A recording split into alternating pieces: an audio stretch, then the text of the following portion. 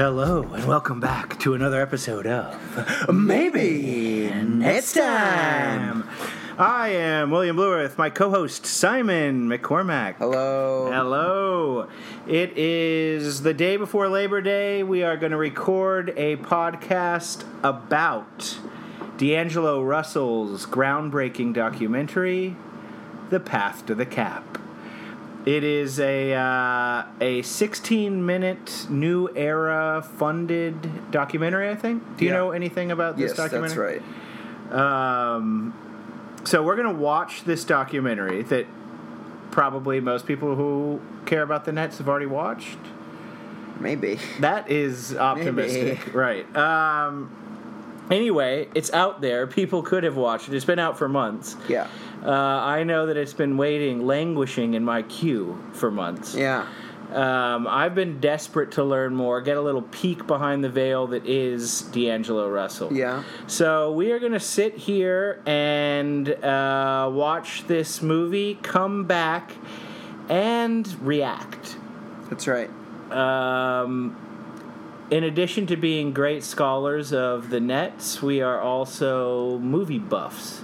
You are. I would say I was. And am not, I don't watch enough movies anymore. But anyway, I don't think that disqualifies us from giving our opinions about the movie. No, I think that it's fair to say we are both Nets buffs, or current Nets buffs. Yes. I don't think that we're historians of the Nets. No, certainly not. Let's just talk about our limitations for a while and various things. All right. So anyway, we're going to watch this movie. We're going to come back. We're going to tell you what we think about this movie and talk about other potential documentaries that could be made about Nets players. Yeah. So we will be back with you briefly to discuss The Path to the Cap. We go through so much to get to where you are today, and once you walk across that stage and realize I made it.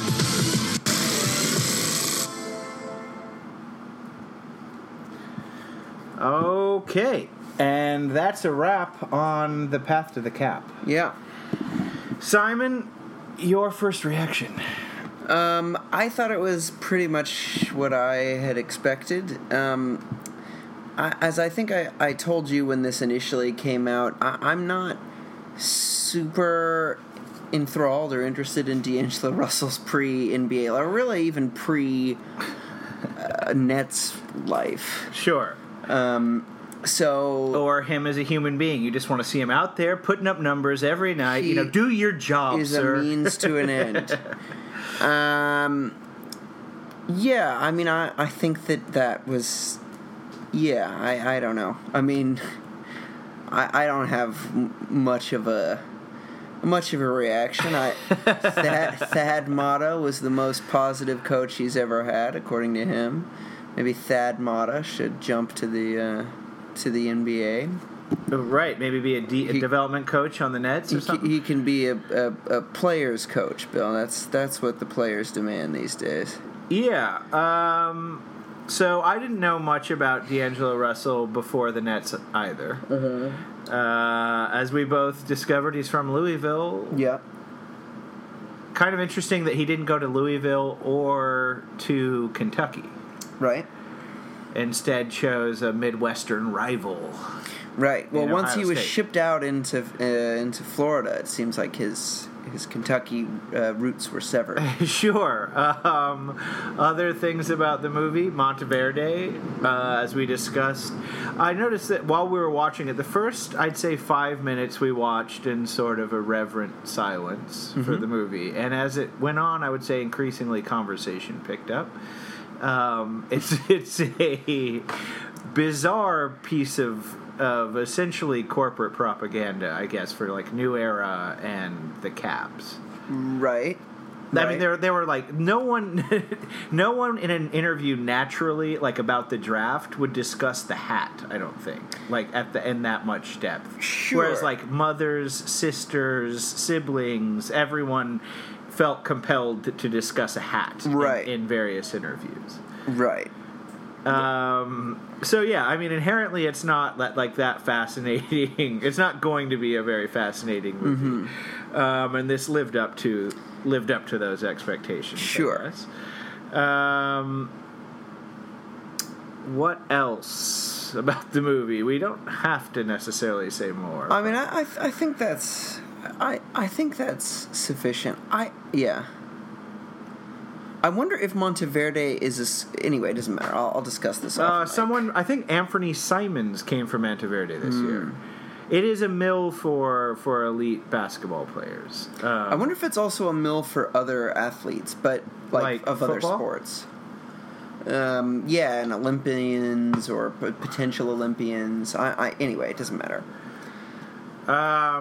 Okay, so the centerpiece of this show, our reaction, has run its course. Yeah. And, I can't say that I recommend people go watch A Path to the Cap, but for a diehard D-Lo fan, Yeah. might as well give it a run. I think we watched it so you don't have to. Sure.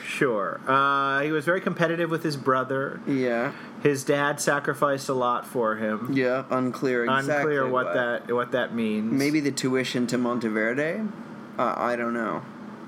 Yeah, entirely. I would imagine they have scholarships for people that they desperately need to come so they win national championships. We'll never know because that movie was... That movie is not so totally much informative. about... Right, and not like a hard journalistic documentary. Yeah. As I mentioned, it is a piece of New Era propaganda, I think. But what it has done, Simon, is provided the ideal segue to discuss other net players and how they might have documentaries made about themselves. Right. So Loco is just starting to surge into our veins here, folks. It should be mentioned, Simon, in another sadistic act, has reintroduced Four Loko into my home. He is currently repping a watermelon Four Loko while I am enjoying a fruit punch. Yes, I'm trying to look. So do take whatever we say here with a grain of salt. We are speaking through Four Loko lenses, right? Yes, that is completely right. So, you have 5 players, I have 5 players. Your 5 players, Simon, are Jared Allen, Damari Carroll, Alan Crabb, Trevion Graham, and Spencer Dinwiddie, while I have Dudley, Manimal, Joe Harris, RHJ, and Jajan Musa. Yeah. You want to go first, or shall I? We'll do 1 and 1 and 1 and 1. You should go first. All right. So I'm going to start off. I would say with my... So what we're going to do is we're going to say a path to blank. And it will be the documentary made about each of these 10 Nets players. Mm-hmm. And you can give as much or as little explanation for why you think this would be an interesting or whatever documentary, interesting or otherwise, after you said it. Okay. For me, I would say 2 of them I came up with things that I would be genuinely curious to see, like actually semi-sincere ideas for documentaries. Mm-hmm. 2 not at all, and the other you'll see. So we'll start with Jared Dudley, and I would say his documentary would be called Path to Retirement or Path to the Broadcasting Booth. Right. And sure. that is sort of, this is one of the 2 that I think would genuinely be a somewhat interesting documentary to make. Like, there's a guy at the end of his NBA career. Mm-hmm. He, in interviews, has very much suggested he would like it not to be the end of his NBA career. Right, sure. But it very clearly is going to be the end of his NBA career. Like, he could have a massive turnaround this year, but it's very, very likely that this is the last year of Jared Dudley's career. That said, he has positioned himself extremely well through Twitter, primarily, but also doing lots of interviews with Woj and surely other less well-known podcasts to set himself up for a future in media. Yeah. And I think it would be a fairly interesting documentary. It wouldn't be called Path to Retirement and or Path to the Broadcasting Booth. But it like a documentary that follows an NBA player at the tail end of his career, struggling with the idea that maybe like physically they're not going to be able to be in the game anymore. They're just not good enough to continue to play in the NBA, and trying to figure out what that future looks like. Mm-hmm. And it would be particularly interesting with a guy like Jared Dudley, who's as articulate as him, mm-hmm. and sort of like consciously positioning himself for a future. Whereas I think a lot of people are sort of caught off guard. Maybe want to stay, like keep the dream alive forever. Whereas I think he, as much as he says he wants to continue to play, like clearly recognizes that there's a future after it, and he is self-consciously angling to get into this particular. Yes, So I think that would make a fairly compelling, more than 16-minute long documentary about how an NBA player, as perhaps doesn't have as big of a name or cachet as D'Angelo Russell, mm-hmm. but a guy that is known in the league and is like and probably will have a legitimate and promising career in media if things go on this trajectory. Yeah, to me, I see him as kind of a young and less sort of like nebbish Jeff Van Gundy. Like I thought his comments to Woj were like pretty to the point and like and not like a whitewash of like NBA problems. Like Woj just like went out and talked to him about some pretty big issues within the league, and he gave pretty frank answers, particularly for someone who is in the league. Like I imagine if you're outside of the league, you can be even more honest in your critique, and I think that's basically the only thing I like about Jeff Van Gundy is that he will occasionally be like, "That's a terrible call. These refs have no idea what they're doing. They have no idea how to officiate this guy the way he plays." I think he was quite frank about definitely refereeing, about player movement, which is probably something that is a little thornier for him as a current player. Like, I don't know how honest they want to be about their desires to play in markets, because so much of the rhetoric, you see a guy like Giannis in Milwaukee, and he's still more or less like walking the company line and saying like, oh yeah, Milwaukee's kind of my home forever. And Anthony Davis, who is more, has been a little cast some doubt about his future in New Orleans, but is tries to play it up. Like you do need to do that to an extent. So that his frankness about that and his honesty is somewhat refreshing. And anyway, I think would be an interesting subject for a movie. Sure, why not? Sure. Let's you far more interesting than that? anything I've got. I mean, far more interesting than what we just watched. Frankly, I mean, he put on a cap and it meant a lot to him. Okay, like I would be much more interested in a Dudley doc. Yeah. Who's my first one? Let's start you with Jarrett Allen. Okay. Who I'm getting higher and higher on by the minute. Oh, boy, Bill, you are a roller coaster. Yeah, no, it's all over the goddamn You are a roller coaster. I think it's this loco talking, frankly. Yeah, I know. It gives you a real positive outlook on everything really for like good right now. 30 to 50 minutes. The crash, you need to have something for the crash. But, oh, boy. But, anyway, so I think my documentary on Jared Allen would be Path Out of His Mom's House.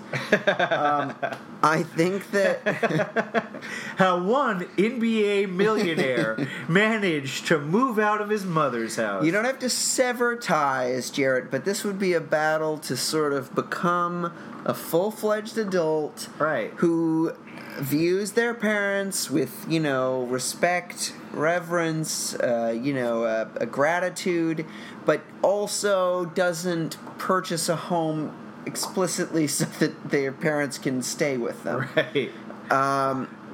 fine if they end up staying with you, I guess. Although, again, a 2-bedroom... The other thing is, it's weird that he got a 2-bedroom... I mean, I know he's not making huge amounts of money, but whatever. Anyway. I mean... It's weird that it's just a 2-bedroom, right? Several $1 million right. a year? Right. I feel like... Yeah, anyway. So this would just be... This would be his path to maturity, his path to... independence, and perhaps there would be some interludes of maybe a little less video game playing, a little more human interaction, one-on-one in-person interactions. Which I think he probably gets some of. And look, he's not the only NBA player. One thing that this offseason has really taught, I think, both of us, is that NBA players really play video games a lot. Oh, my God. Like D'Angelo. They're Frankie all, Nicotine pretty... won the 2K competition at Madison Square Garden. Beat D'Angelo in route to his eventual championship. Frankie smokes. Got it, right. So... Anyway, so yes, that would be my documentary. Okay. My next one is Kenneth Fareed, The Manimal, and it would be Path Through the American Legal System. This is not one that I actually want made, right. Though I do think what he is going through warrants, the more sunshine, the better. Exactly. An obvious something. Many documentaries already exist that document this very problem of someone who is busted for a low-level drug offense, and the punitive system kicks in, and there are absurd consequences for it. Yep. I don't think highlighting a many times over millionaire and their process through it would be a justice to what many other people go through, right? Which is why I don't think it should be an actual documentary, right. But sure, I understand. I think the most interesting thing happening with Kenneth Fareed at the moment is that he faces up to 2 years in prison. He almost certainly will not spend a day in prison. Yeah. But just that is a possibility.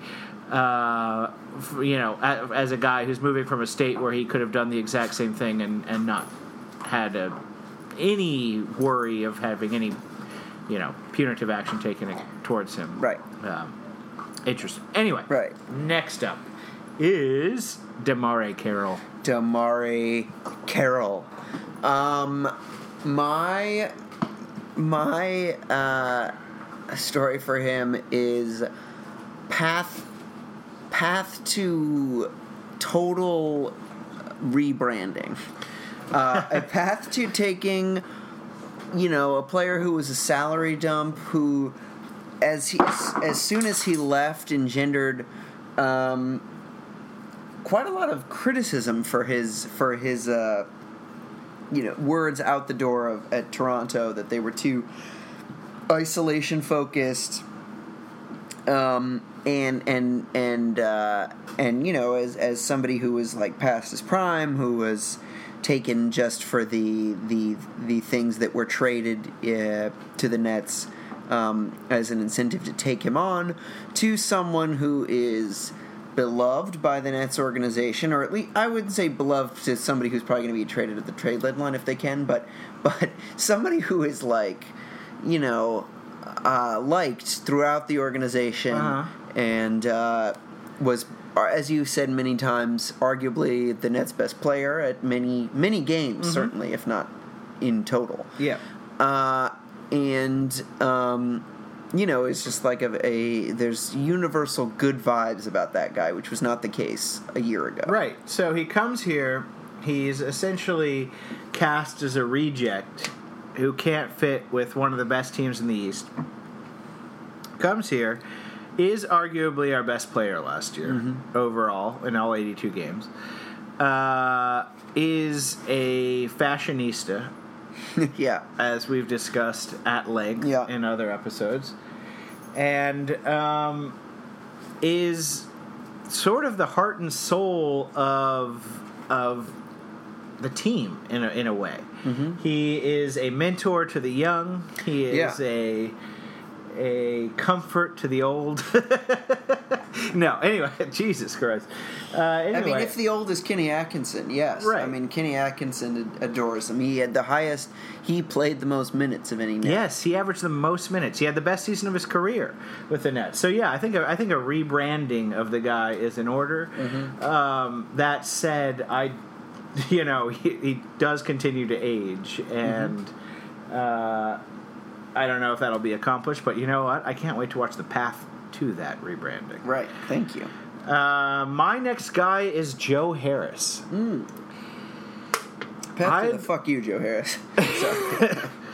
My Joe Harris is path to taking Alan Crabb's starting spot. Whoa, Ooh. Bill! A hot take. Shots fired. So this doesn't need a lot of explanation. Joe Harris is currently slated to be the backup to Alan Crabb, the massively overpaid Alan Crabb. Joe Harris had some great numbers last year in terms of three-point percentage and his ability to finish at the rim.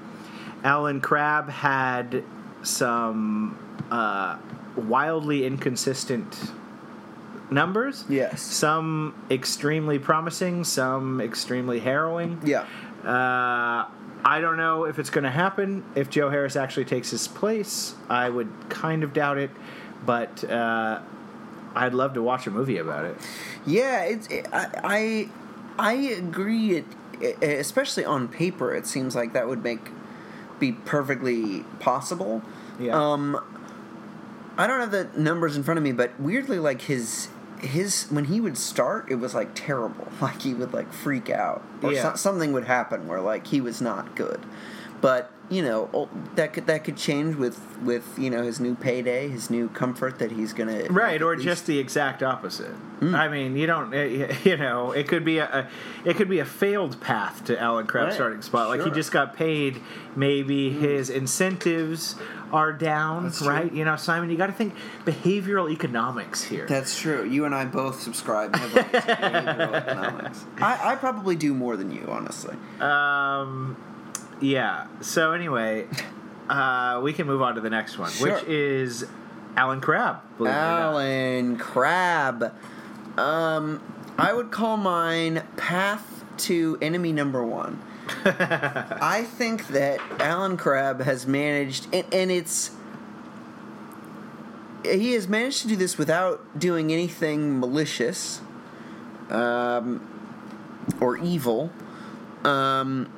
to pretty much be the ire of like almost every Nets fan. I would say net income holds out as like a bastion of like, he had a great, he's got, that he's pitching the idea that he could opt out next year because he has such a good, that he's like, looking that is to that is one of the most fun Net Nation fantasies of all. That he's so good that he's like, what, 18 million? Are you kidding me? Right. I could get way more than this on the market. Right. It's going to be a hungry market next year. Right. And Alan Crabb's going to take advantage.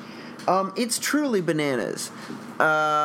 So he is, I think, going to quickly. I mean, he already is pretty vilified, and I feel like next year he will just like be even more in his head. And I mean, I hope this is not true. I hope that he's got a fresh start. He totally understands what it means to be a starter and how much the Nets are fine with him shooting, and develops that sort of conscienceless play that he's talked about creating. But I think far more likely, and I know I'm preaching to the choir with you, I think far more likely he continues to be a dud that we have for 2 more years and is untradeable. Right. So I think that, and apologies, listeners, we are playing to the soundtrack of my dog currently trying to ingest a basketball, and it's just resulting on him flying across the hardwood floor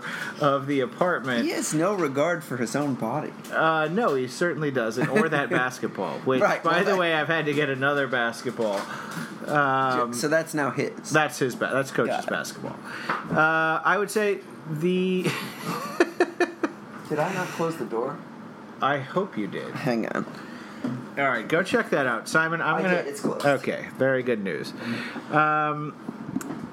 So I think the if you want to go down the delusional net income route, you would say last year he missed. Remember, he got that injury during training camp. Yes. Came into the season rough, started out and just sort of got way into his head. And then what net income keeps talking about is the end of the season when he had, he blew up for like 40 points in a game or something like that. Right. From at the end of the All-Star break, his numbers are like what the Nets would have hoped for. Sure. 16 points a game, 41% from 3, 4 rebounds. Right. Like, that's fine. Yeah, no, that's perfectly fine. And that's peak Crab. Right. Like that's Crab's ceiling. Yeah. For sure. Yeah. But a summer with Nets development, blah blah blah. One thing I would say, we're getting intel, through Nets Daily about Karis LeVert and D'Angelo Russell and those guys being in the gym and developing, blah, blah, blah, blah. And there's usually, now is the time when you have nothing else to talk about. You just put out, weird propaganda videos, about guys doing a lot of stuff. Two guys I've heard basically nothing about in this offseason, Alan Crabb and Rondae Hollis-Jefferson. I agree with you on Rondae. Rondae is wildly absent. Quiet. Yeah. And because last year the whole thing was he's going to become a better shooter, and here's a new take. He's going to become a wildly better shooter, and the whole thing was just Rondae is going to develop in this way, and it's been so quiet on that front. It's like the Nets have accepted that he's more or less at his ceiling, and that Yeah, maybe not, I don't know. But I know you've been predicting doom for Rondae for he's just such he's a figure that is so significant in a pretty bereft Nets team. He was arguably with Carroll our best player. Him or Carroll were probably our best player last year. And that there's no conversation about what he's doing this summer, what he might become this next season is odd. Yeah, I think that's a fair point. I will just say that in Net Income's little thing about Alan Crabb that he wrote that basically said what we've already regurgitated. He did mention that he's been meticulous with his workouts, but I don't know what that's based on. Right. Nobody in the offseason is like that. No one says that guy's not doing anything. Well, but he didn't have to say. I will say that is in line with the thing. But yes, when we've heard Kenny Atkinson, Sean Marks, Damari Carroll talk about who's in the gym, they have not mentioned Alan Crabb. Yeah. It might be that he goes back to L.A. and doesn't stay around here for the summer. Yeah, maybe. Which is also sort of, it's fine. You got time off from work. Do what you want to do. But that's right. Workers' rights. Hey, it's Labor Day weekend. That's right. Yeah. All right. My next guy, oddly enough, is Rondae Hollis-Jefferson. All right. So, this is the other one that I would be somewhat sincerely interested in. Okay. And it would be called Path to Becoming a Restaurateur. So, now that in itself sounds somewhat mocking because he does have a restaurant in Long Island.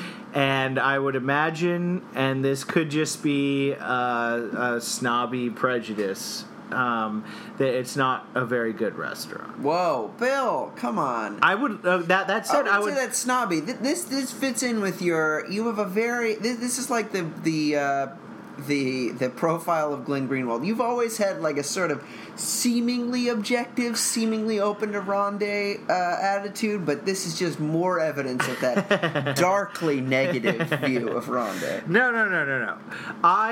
His call on Instagram to for chefs to come. If you're starting a restaurant and you don't have a chef, that is you're just like an NBA player who likes food, like most humans do. We like food. Yeah. That's probably a problem. And so the thing I think would make an interesting documentary is not particularly Rondo's restaurant, right? Like that would make a cheap and easy like MTV reality show, an episode of it, or a Food Network reality episode. What I think is interesting is that it seems like a lot of NBA players start or open restaurants. So Rondé's opening this restaurant. Sean Kilpatrick opened the Juice. Amari Stoudemire opened Amari Stoudemire. I was listening to an interview on 48, this other NBA podcast with Malik Rose, former NBA player for the Spurs, who's now an assistant GM in Detroit, I think, somewhere. And he opened several places in San Antonio, all of which closed down, and now he's doing food trucks or something like that. Anyway, I think it would be a really interesting documentary to try to get at the financial advisors that NBA players get connected with, who, because like obviously like the restaurant, their cousin. Yeah, exactly. No. Like who's informing this decision to like open a restaurant or do like these guys have a lot of money and everyone is coming at them with ideas for like, hey, this thing is gonna make a bunch of money. Yes. And basically restaurants are one of the most difficult businesses to make a profit in you could possibly put your money into. Absolutely. If you're going into it and you're like, yeah, I've got this vision, I need a restaurant. I also need a chef. By the way, to run the restaurant, like it's probably not going to end up being a very profitable business. Sure. So like these guys have a ton of money. Everyone's coming at them. I think a documentary about the various pitches that, like, even a guy like Rondé, who's one of the lowest earning guys on the team because he was a late first round pick. Lowest, because he was a late first round pick. He makes more than Spencer Dinwiddie, but he was a late first round pick, so he has like under $2 million contract and pre-money cap, like and their caps, and then we extended it and blah blah blah. So. This is like an appealing venture because something like a restaurant is so easy to sell on like an emotional and intuitive level. You're like, of course you got to open a restaurant. Yeah. But to like actually make a profitable restaurant is massively difficult. Yeah. And just put it into some miserable mutual fund or whatever, and steady gains, right. But it'd be fascinating to know just a glimmer, a glimpse into what the number of pitches these guys get, and like what I would imagine most of them are like in entertainment and food, in those industries. And probably not like, hey, do you want to be like a sleazy landlord because you can make an insane amount of money if you just buy a bunch of property or something. Right. Yeah. All of that makes me really want to go to Rondé's restaurant. No, that said, I did hope this would come up. I would love to go to Rondé's restaurant. I said that when we were talking about. Yeah, let's do it ASAP, man. The chefs. It's in Long Island somewhere. I'm sure we can find a train there. I hope it's still open. Yeah, I've not heard much I've not heard a lot of buzz about it. Sean Kilpatrick's Juice Bar. He had, I don't want to go there. No, I don't want to go there.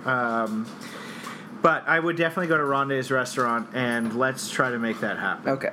Okay, so your next guy is Treveon Graham.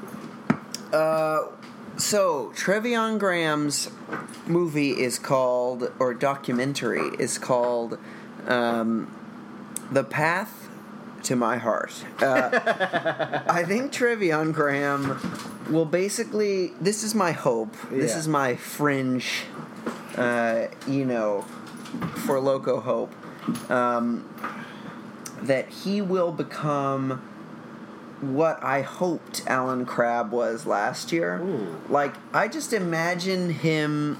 This is my dream fantasy again. As we've talked about, these paths are not what we expect necessarily. And that's what makes the film so compelling. Right, exactly. They are sort of, to me, they are hopes and dreams in some ways. At least this is. I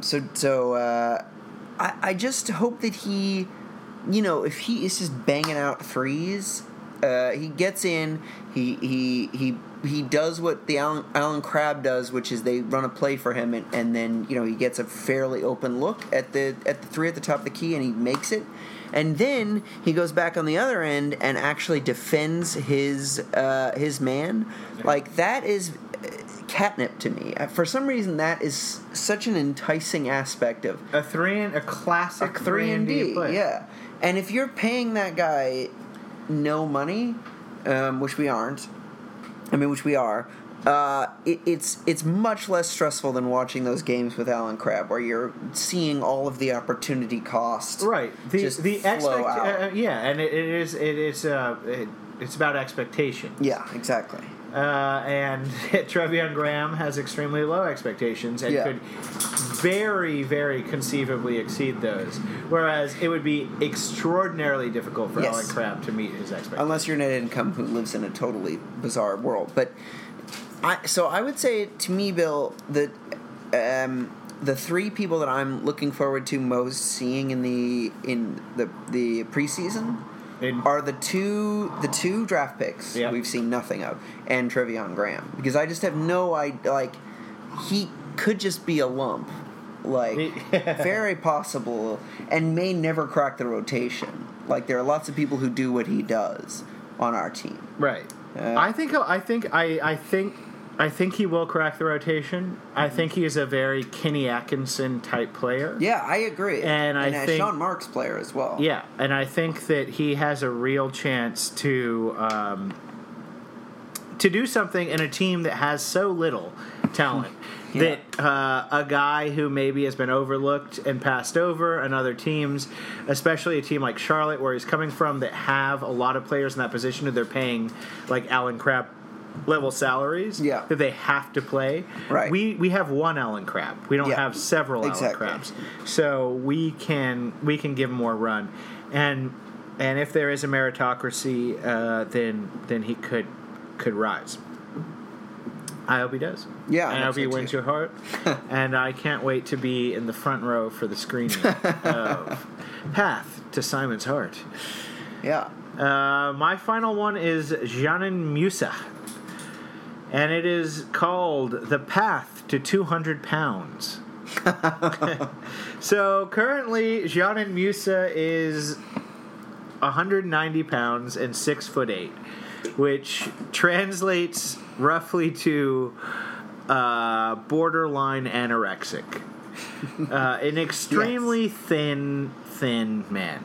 Yes. So Simon, I had a question for you for this, because I don't want to plot out every point that's going to be in plot to 200 pounds by myself.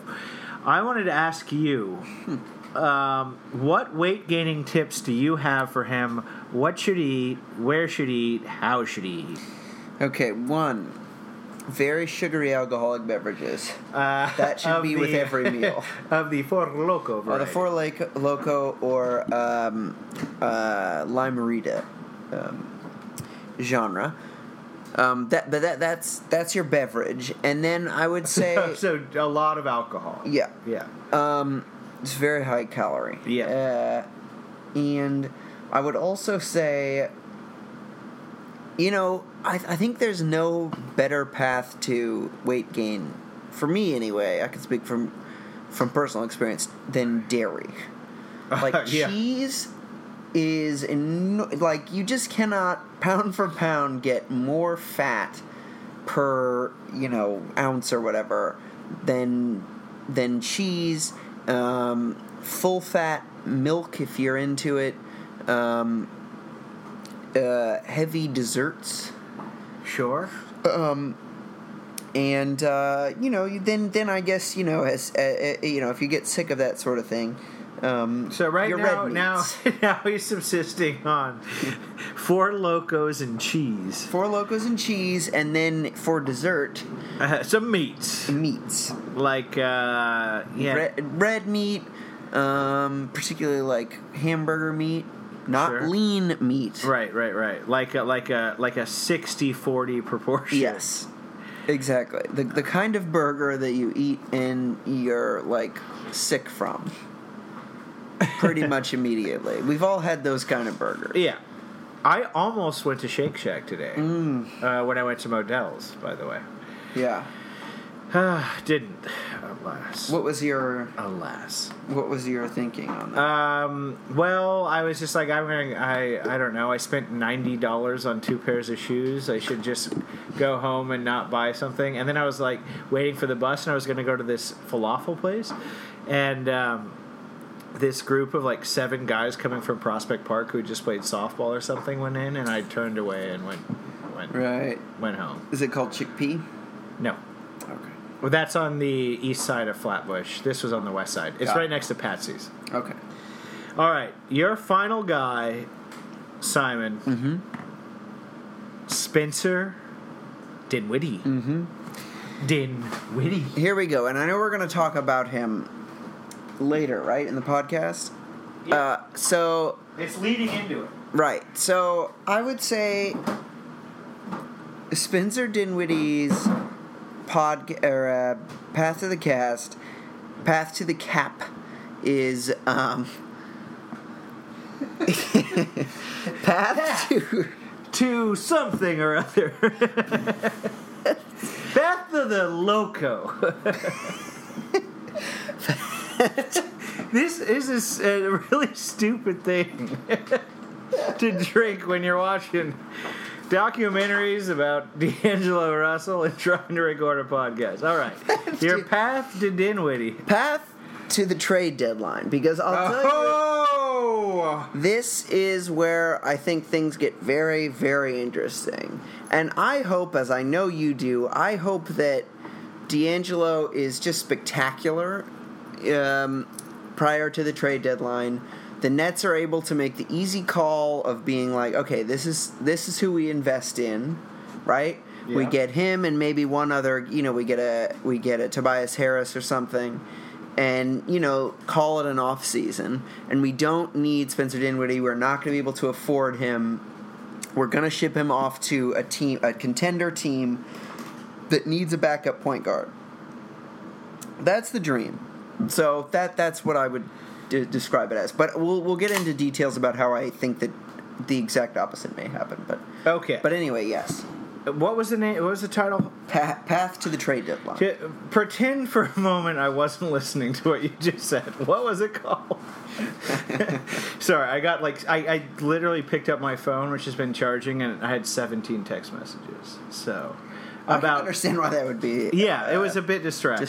It was for tonight's fantasy football draft, which Simon and I are participating in only as a stopgap to get us to the NBA fantasy, which I cannot wait for our NBA fantasy draft breakdown of Nets players, which is coming up soon. Yeah.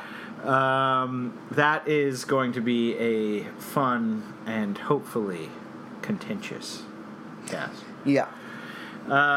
So Spencer Dinwiddie, let's move straight to him. Are you done with paths? Yeah. Do you have any more paths you'd like to talk about? No more paths.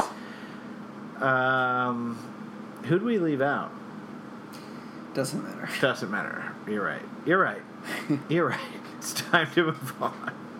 Things begin to move slowly after a Four Loko in my head. There's like a thick, sweet ooze coming out of my forehead right now. Kind of smells like fruit punch, weirdly enough.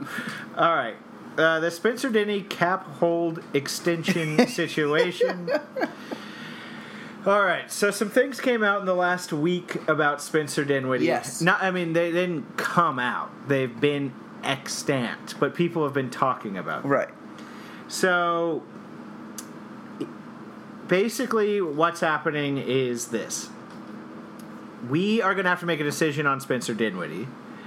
The period in which we have, because we guaranteed this year, preemptively, is that between December 8th and June 30th, a decision has to be made on whether we are going to offer an extension to him. After June 30th, he becomes an RFA. Right. A UFA. Totally, yeah. Unrestricted free agent. Mm-hmm. Right.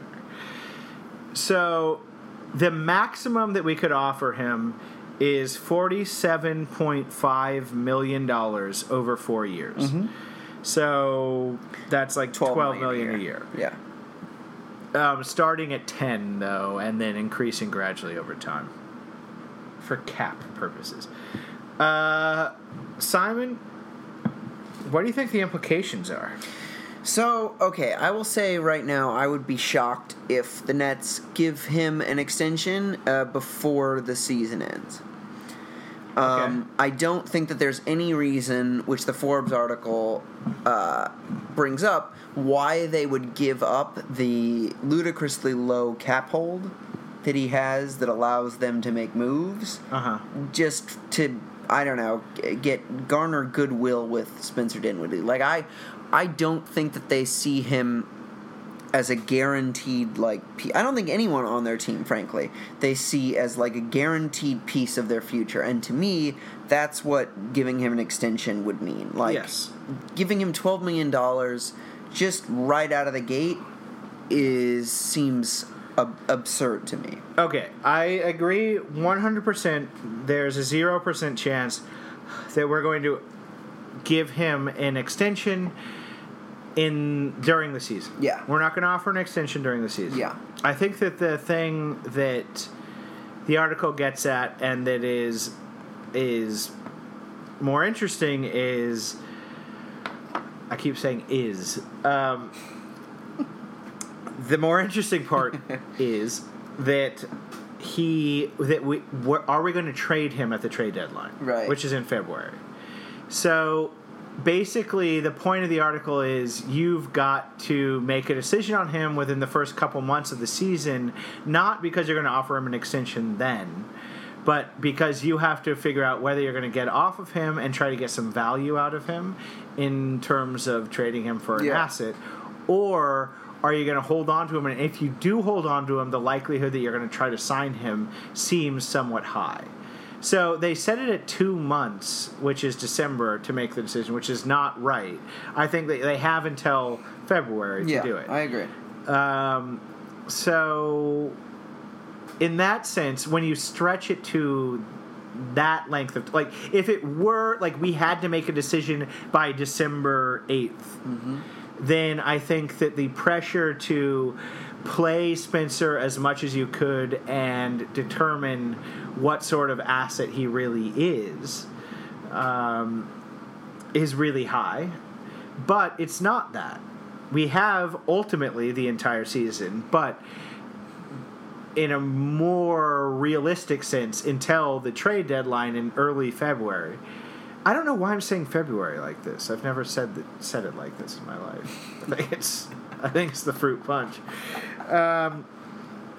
So anyway, I think that we have enough. Like, even so, if the deadline's extended to February, you have 4 months to look at him, think about him, reflect on his relevance, and probably more importantly, reflect on how good D'Angelo Russell's doing. To make a decision on whether or not he's a guy that we want to extend. Yeah. Not that we have to extend him by February either. We have till June, whatever, 30th. But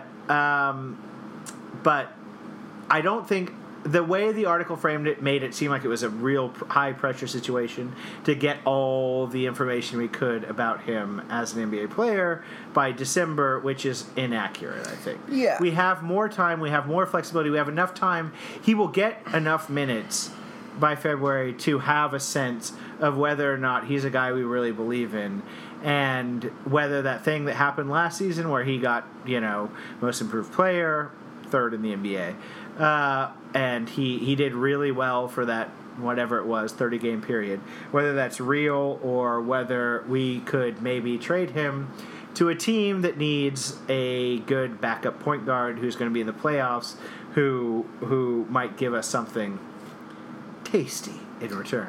I mean, they won't. I would say that they probably will just be like a second-round pick.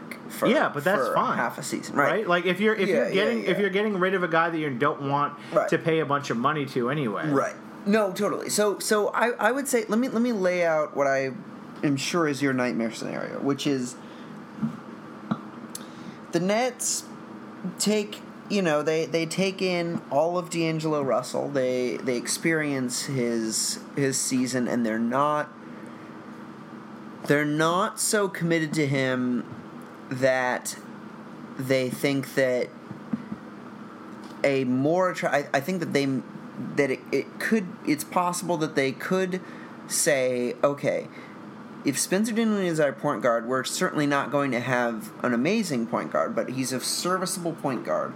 And this means that we can go after 2 mid-level free agents, right? A Chris Middleton and a Otto Porter in a trade, or Tobias Harris or something, and that to us is more interesting than spending a lot of money and having to spend big bucks on D'Angelo Russell. Sure. Like I do think that that's a conceivable scenario. And I would go one further and say they could begin to think about it in terms of LeVert as point guard and LeVert as a guy you could extend for much less than D'Angelo.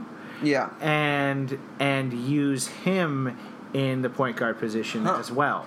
Or those two coupled together, could we get Spencer and Karis, extend both of them for approximately what we would for D'Angelo? And is that more value than just keeping D'Angelo? Yeah. And saying, like you're saying, we're gonna get better players around them through the cap space that we're saving by not re-signing this one guy. Mm-hmm. And I think that's an entirely possible calculation for someone to make. Again, like I really hope that D'Angelo does well this year. I think that he certainly is one of the few parts of the team that has a real upside other than Jared Allen, and I am, in moments, I can be a believer in Karis LeVert having a high upside, but mostly I'm not that, and don't actually see it. But whatever. Let's say you go with Karis, who's much cheaper. Is going to be much cheaper than D'Angelo and Jared Allen. You could get other players around that. Right. Be it Spencer Dinwiddie at half the rate that you're paying D'Angelo. Right. So. But I think the path to the most secure path to me, because free agency is such a crapshoot and because it's so fraught with dangers of overpaying, if you do get somebody, and likely, especially in the Nets scenario, you just won't get anybody. Like this, no guarantee we'll get. No, I don't. Somebody who's even that's remotely good. I mean, and this is the thing that just is this nagging question for Nets. Like, they're so all in on free agency. Like, we have money. That does not guarantee a goddamn thing. Mm-hmm. Like, every fucking team in the NBA is going to have more money next year. And many more teams are more attractive to go to than the Nets. To think that we are going to be the destination of anyone good is absurd. We're going to have to overpay so much for someone of not overpay, talent. We're going to get, like, who's the guy on the Hornets? Wesley Matthews? Well, sure. Equivalent of a Wesley Matthews, a guy who maybe put up a good season, has a little bit of potential, but it's not anything real. Like a non-transformational player, a guy who could get you in the East, maybe help you get into the playoffs, but never be an actual contender. Like, isn't it more interesting for the Nets to try to get Zion Williamson, who can score 40 points a game through dunking alone and offers all of the potential of a guy who could transform a franchise? Like, it's nice that I think it's amazing that Sean Marks and Kenny Atkinson have been going after recreating the team in all the ways that they have. Like, I think the D'Angelo, like losing Brook Lopez for D'Angelo, fine, take that risk. See if this guy actually pans out. Maybe he doesn't. But his contract is up in the right time when we start getting our picks back. You know, and we were basically totally out of control of everything. Throw everything at the wall in those times, which they did, and they made some really interesting moves. But we have essentially, other than Jared Allen, I would say no one who's guaranteed to be good and on this team in 5 years. Definitely. And I guess, you know, technically Jared Allen's not guaranteed to be on the team, but like they will do everything to lock him up because he actually shows this much potential. Yeah. But like you know, and that's fine. They were fucked. They had no choice. Right. They did creative, interesting things. Sure. It's no you know, mark against them that they didn't come up with some way to fix a fucked situation. Yeah. No, I agree. And I just think the easiest path, the most secure path, is if D'Angelo has a good year and you just say, okay, here you go. We've built up all this goodwill. We're very likely... I mean, we can sign you. You're a restricted free agent. So we would just guarantee sign him to whatever it is that he gets. And then, you know, assuming that D'Angelo is, like, proven to you know, get that value, like, great. Like, anything off of that is gravy in free agency, and maybe we get, like, a good pick. Yeah. Which is tough. I will say one problem with that scenario I just laid out is that if D'Angelo is really good, it's possible we have won some games. Yeah. Right? Or at least you would hope. And then Zion Williamson becomes tougher. But, again, you know, the way they've restructured these things, it's like 12% for the first three worst teams. It's like 11% or something below that, like fourth, five. Yeah, you know. it is restructured. There's less of an incentive to take, but yeah, it's a really, really, really difficult situation to like long-term build for anything other than mediocrity. Right. And you know, the teams that are great are, you know, like Golden State drafted 3 of those guys. Yes. LeBron James was drafted by to Cleveland. Yeah. You know, there are reasons why the Celtics got Jaylen Brown and Jason Tatum with our picks. You know, these teams are Sixers. These teams are great because they draft great players. It's really hard to develop and build a team by getting free agents. Yes. And the arrogance and the fucking just inanity of the idea that somehow Brooklyn is an appealing destination. Like, it is a big market, but it doesn't have a history of winning. It doesn't have a current history of being anything but a laughing stock. It doesn't have a legitimate star currently. Yep. And, you know, it's in a complete rebuild mode. Like, why does a free agent of any value want to come here? And we do, and I understand that I've read Nets Daily. We have good facilities. We send guys like Jeremy Lin to the best rehab imaginable, even though we know that we're not going to keep him on the team. Mm-hmm. We do good things, and it's a fine place. But ultimately, it's going to come down to, like, we either draft someone that's going to change the franchise, I think, is going to be what happens. And if you want to put it off a year by chasing 8th place in the playoffs, which we're not going to get, in order to try to attract people that aren't going to come, that's fine. But it seems, I don't know, fruitless to me. Yeah. I do think that there's a decent chance if we play well by net standards. Like, if we are like 9th, 8th, yeah, we can get. I think there's a decent chance we could overpay for our Tobias Harris, Chris Middleton. Sure. Yeah, I think there's middle of the road guys. Right, exactly. I'm not middle, like second tier guys. Right, exactly. Second tier guys that we could go for and overpay for. And so what does that end up doing? So then we end up being what? Like, hey, cool. We're in playoff contention in the shitty conference every year for like 4 years. So, Bill, I will just say that sounds amazing to me, but I will agree. I don't want to be a player. Like, really? I don't want to, like, personally as a fan, right? I'm not like, you have to win a championship or I don't give a shit. Like, I don't mind where the Nets are. Like, I'm fine with the Nets being bad currently.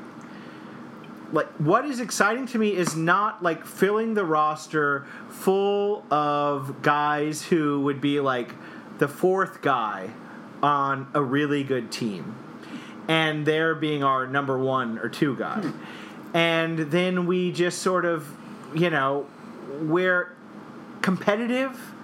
We are 6 to 8 in the playoffs each year.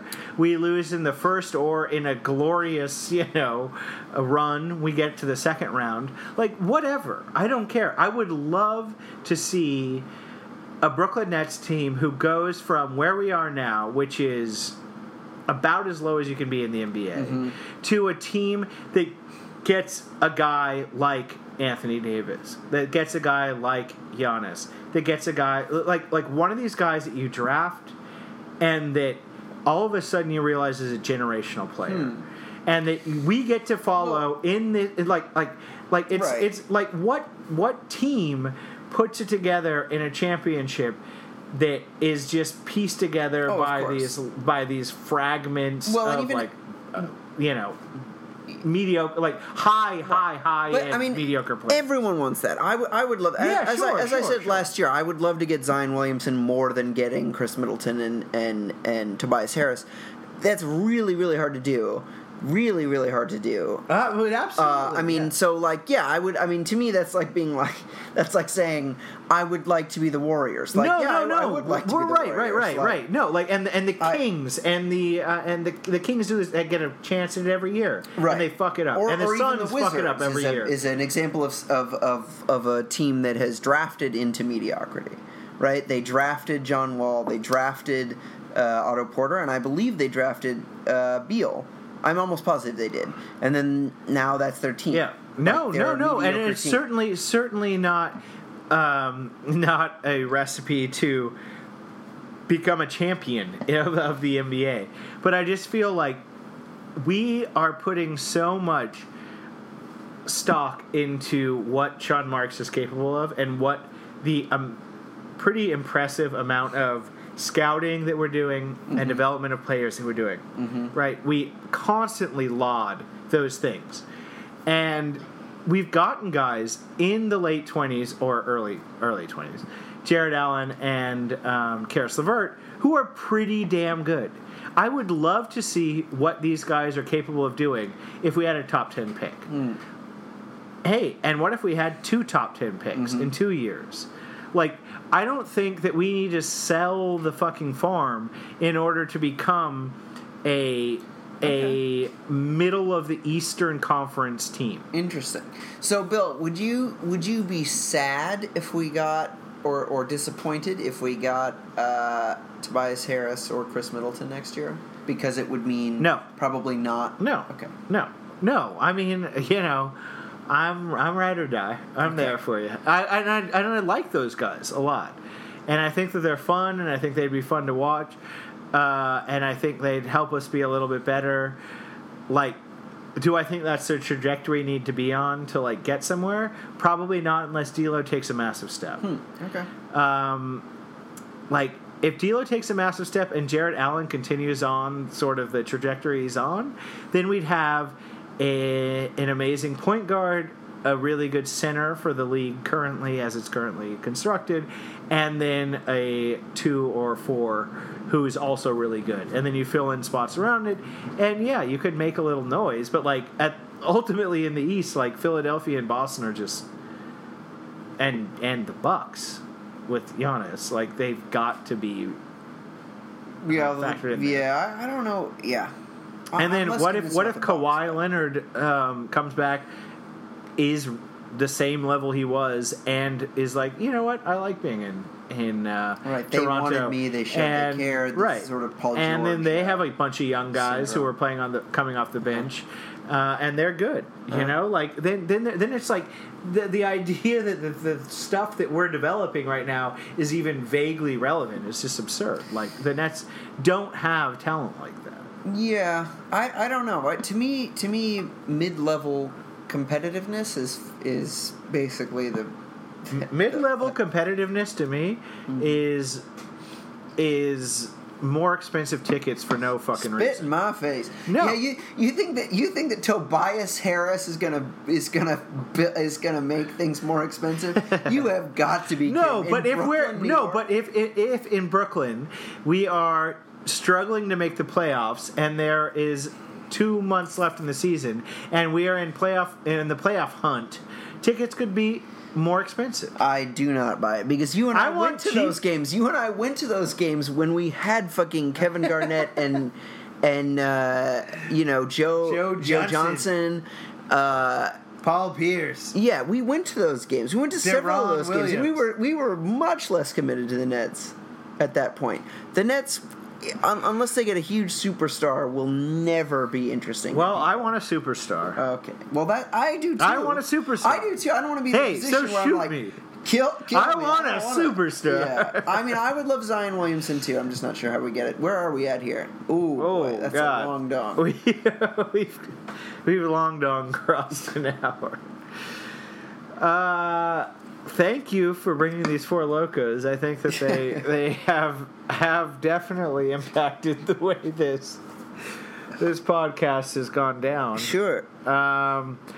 Folks out there, if you're listening, and thank you for getting to this point. Yeah, of the thank you. podcast. We do appreciate it. Yeah. Right? And well, where can they find us? oh, sorry. At no longer at maybynetstime.com. On Twitter, Facebook, and Instagram at maybynetstime. And Audio Boom at Boom. Gmail, and Audio Boom Boom.